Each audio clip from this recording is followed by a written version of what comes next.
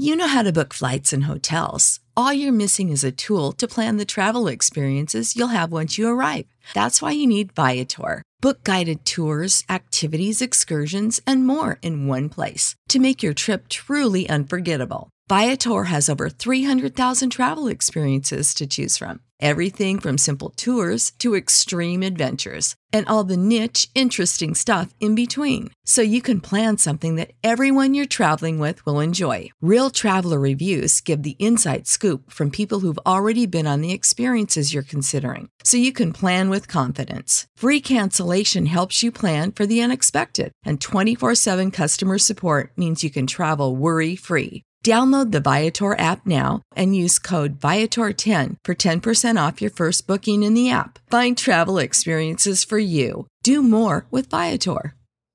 When you visit Arizona, time is measured in moments, not minutes. Like the moment you see the Grand Canyon for the first time. Visit a new state of mind. Learn more at hereyouareaz.com.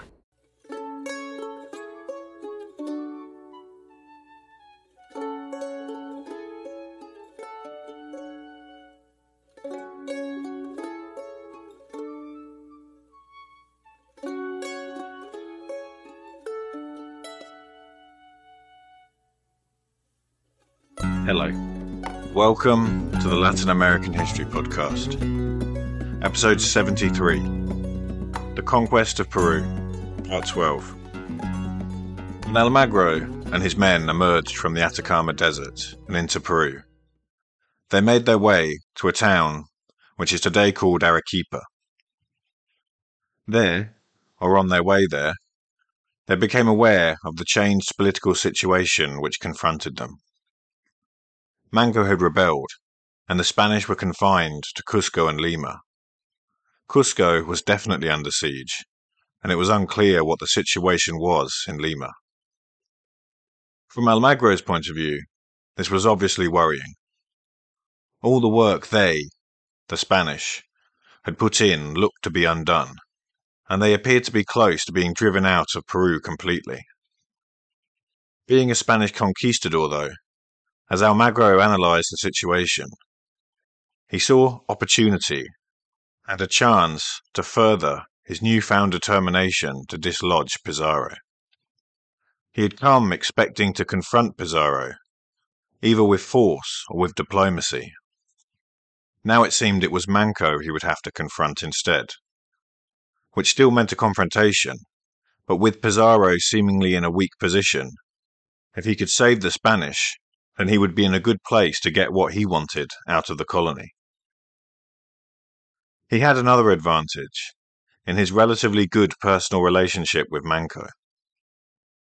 If anyone could get Manco to sit down and negotiate some sort of agreement, it was Almagro. He had two reasons, then, for making the decision to go to Manco first. One for the good of the Spanish as a whole, to try and talk him into ending the rebellion, and the other for his own personal motives, to sideline Pizarro while doing it. Almagro sent a letter in which he presented himself as having returned from Chile to help Manco. He said that he had heard about the actions of the Pizarro brothers, and hinted that once he had restored order, the culprits might be sent back to Spain to be punished by the king. He portrayed not just himself as a good and honest person who was looking out for Manco, but also the Spanish project as a whole. He argued that it was a functioning and fair one where if people like the Pizarros misbehaved, there were consequences, and where, though it was regrettable that this had happened, Manco had rights. Things should go back to how they were before, but with him pulling the strings instead of Pizarro. He also included some not-so-subtle and definitely exaggerated hints about the size of the army he controlled. This wasn't a direct threat to Manco. He wanted his letter to remain friendly. But at the same time, it couldn't hurt to make it clear that if things didn't work out, he would be a difficult opponent to deal with. His next move was to follow the letter towards the Yucay Valley, where he arranged to meet with Manco. When the Pizarro brothers in Cusco heard about Almagro's return, and that he was going to Manco before checking on what was happening in Lima or trying to end the siege in Cusco, they recognized that Almagro's motivations were largely personal rather than for the good of all the Spanish in Peru. This is, after all, probably what they would have done in his place, so they knew what he was up to. Although there was a pretense that the Spanish were all in it together, now you had three factions: Mancos, Almagros, and Pizarros, and each was willing to play politics to come out on top. Hernando Pizarro decided that his best move was to try to outflank Almagro. An alliance between him and Manco was too much for them to deal with, but on the other hand, an alliance between his faction and Manco would be too much for Almagro. He also sent Manco a letter with a similar offer to the one made by Almagro. If you end the rebellion, there'll be no consequences, and we can talk about what we all do next. He also reminded Manco that his brother was the king's representative in Peru, and that Almagro technically held no legal power here. So the strategy for both Spanish factions was to try to end the rebellion, and align the rebels with their side at the expense of the other. Manco appeared to be in quite a powerful position, as the Spanish competed for his help. We know, however, that this position wasn't as strong as it looked. His attack on Lima had failed, and his best general was gone. Francisco Pizarro obviously knew this too, and so he pursued a different strategy to his brother. Rather than allying with Manco, he decided the best thing to do was to create a truce with Almagro, deal with the rebellion, and then the Spanish could turn on each other. He made an offer. The king's orders about which land would belong to Pizarro and which to Almagro had been defined by a line of latitude. As all of this was new land to the Spanish, and they had spent most of their time in Peru busy with the conquest, they hadn't had much time to dedicate to things like mapping.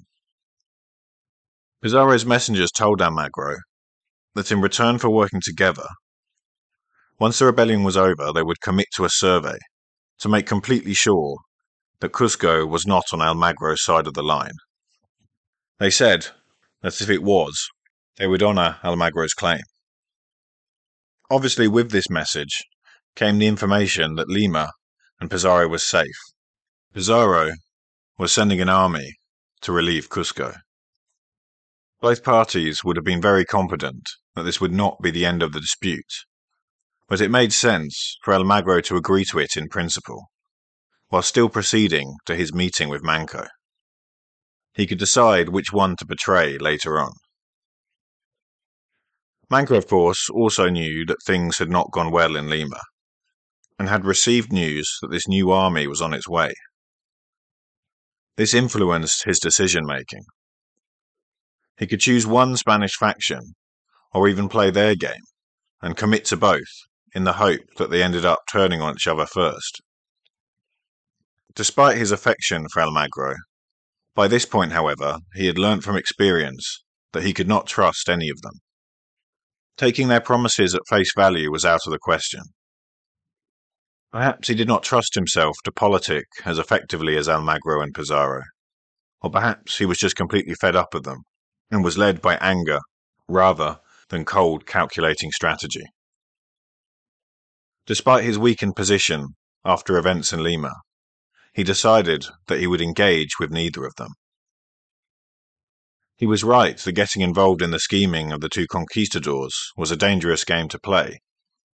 While it was flimsy, the fact that Pizarro and Almagro had already made a deal to potentially double-cross him is perfect evidence of this. However, now that the Spanish were reinforced, his principal stand would make it harder for him to push them back. When Almagro approached, Manco organized an ambush.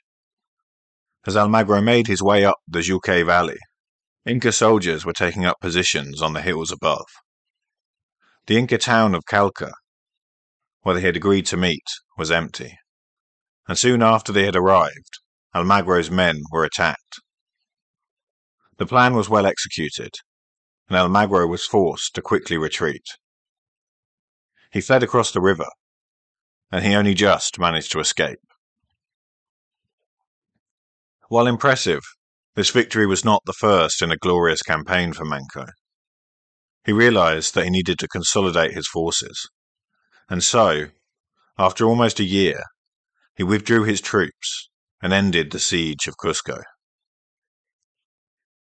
If Almagro had decided to try and relieve the Spanish trapped inside, Manco may not have been able to fight them off, and that was before taking into account the army which was on its way up from Lima. That army was not composed of the men who had helped Francisco Pizarro to defend Lima. Instead, it was made up of new reinforcements. Before the rebellion, when things had been going smoothly for the Spanish, they had begun the process of trying to expand beyond the center of the Inca Empire. An army had been sent to northern Peru to consolidate control of the Chachapoya people. You might possibly remember them from all the way back in episode 12, when I gave a brief outline of their civilization. They had been incorporated into the Inca Empire not long before the Spanish showed up, but they were an independently minded people, and it had taken a hard-fought campaign to do this. They had spent the intervening years continuing to resist. Naturally, this made them amenable to allying with the Spanish and helping them against the Inca. This did not mean that they would be rewarded, however. Pizarro had sent his army up to turn the Chachapoya from allies into subjects. Being isolated in this far-flung region, it had taken this army quite a while to finally discover what was going on in the rest of Peru. But when they did, they rushed back to assist. By the time they got to Lima, the siege was ended, but Pizarro sent them straight up to Cusco. Their job was, of course, to break the siege, but also to fend off Almagro, if that turned out to be required. They were led by a man named Alonso de Alvarado, and he was the nephew of our old friend Pedro, Cortez's trusted general in Mexico, who had made the brief cameo in this story a few episodes back, when he arrived in Ecuador and quickly turned round. Alonso had followed his uncle to Mexico, and then came with him to Peru. When the older Alvarado agreed to go back to Guatemala, Alonso appears to have stayed, and I can't find any real information about exactly how it happened. But rather than being seen as an interloper, he was given control of the mission to Chachapoyas. How much he knew about events between Almagro and Manco is unknown, but now it looked like he would arrive to a newly free city, and presumably begin the process of organizing the promised survey with Almagro. There was to be another twist in the story before he arrived, however.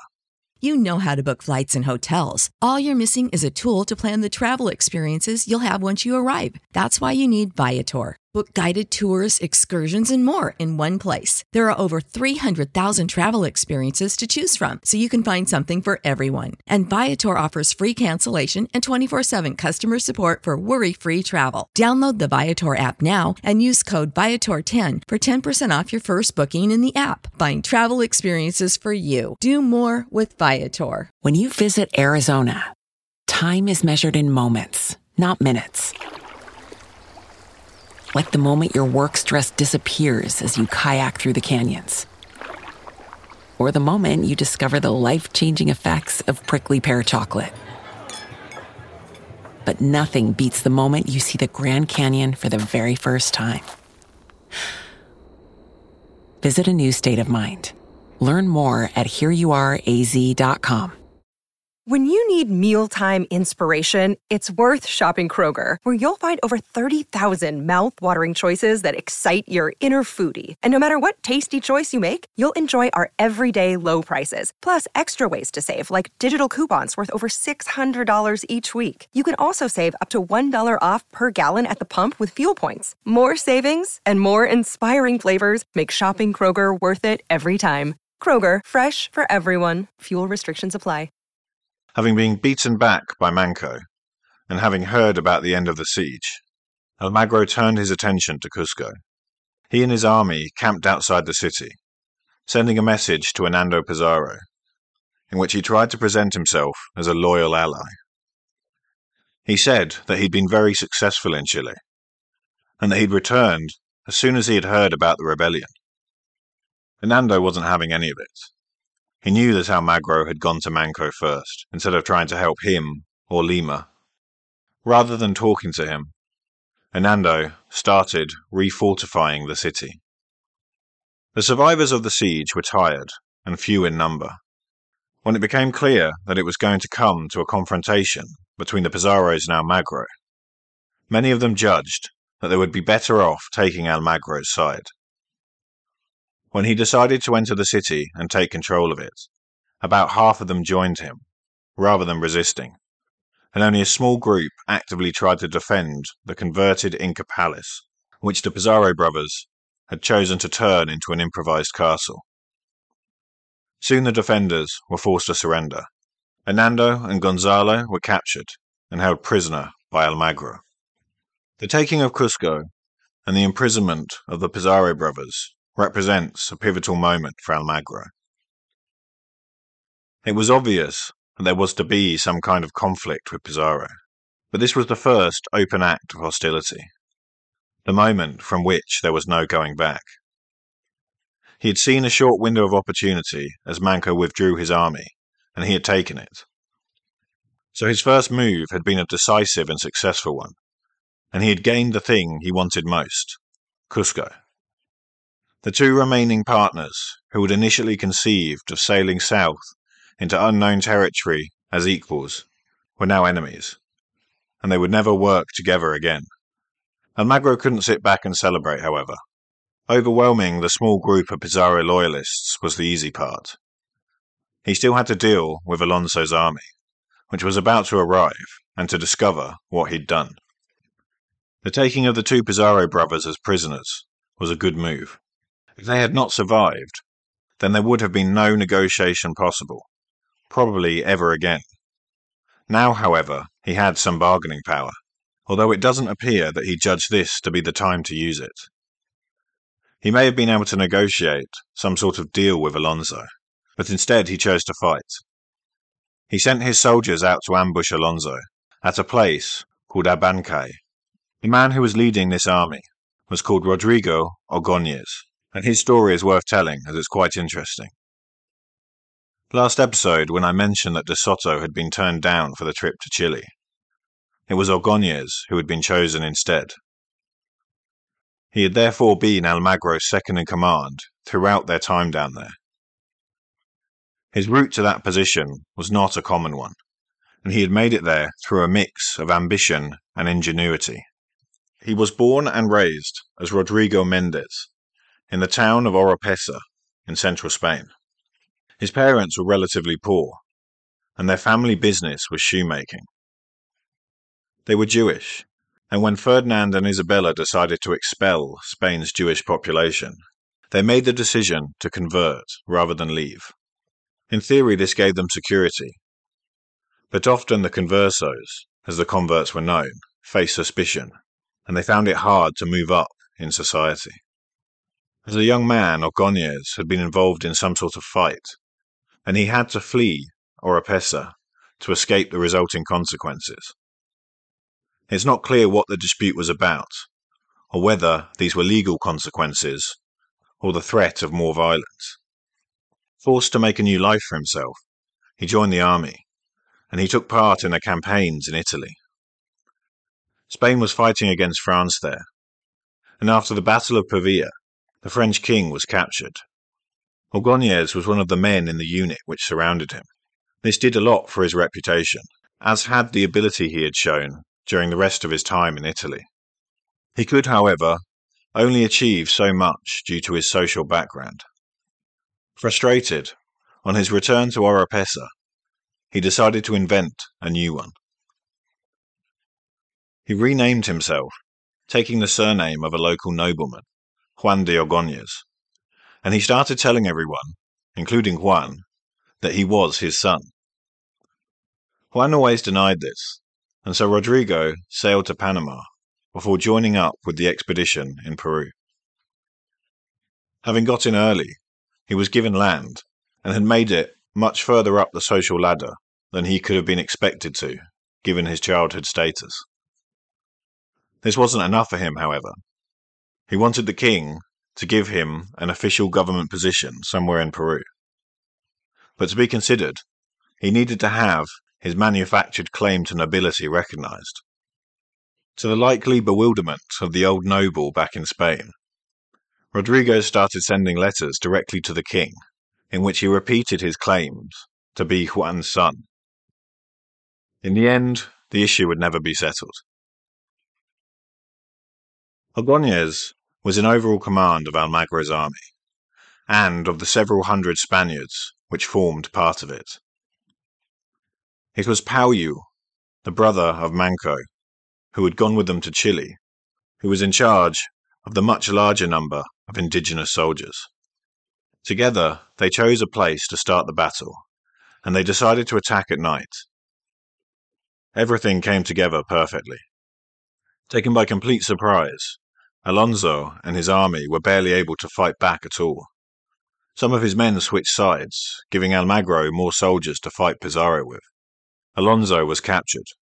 Almagro now had 3 high-value prisoners to use in negotiations. His faction was in the ascendancy, and although Pizarro was far from beaten, and as we've seen many times during this series, things could turn around quickly, this was a good start. Things were about to get still easier for him, because of decisions made by the third rival power fighting for control of Peru. Despite his success in Yucay against Almagro, Manco Inca had come to the conclusion that the Spanish were too powerful to fight directly.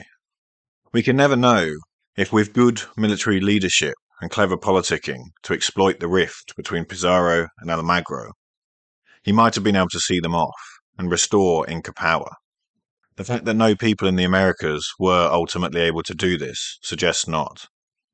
But starting with Quisquis and continuing with Quiso, and then his latest successful ambush in Yucay, they had proven that they had learned how to fight the Spanish, and to achieve some success.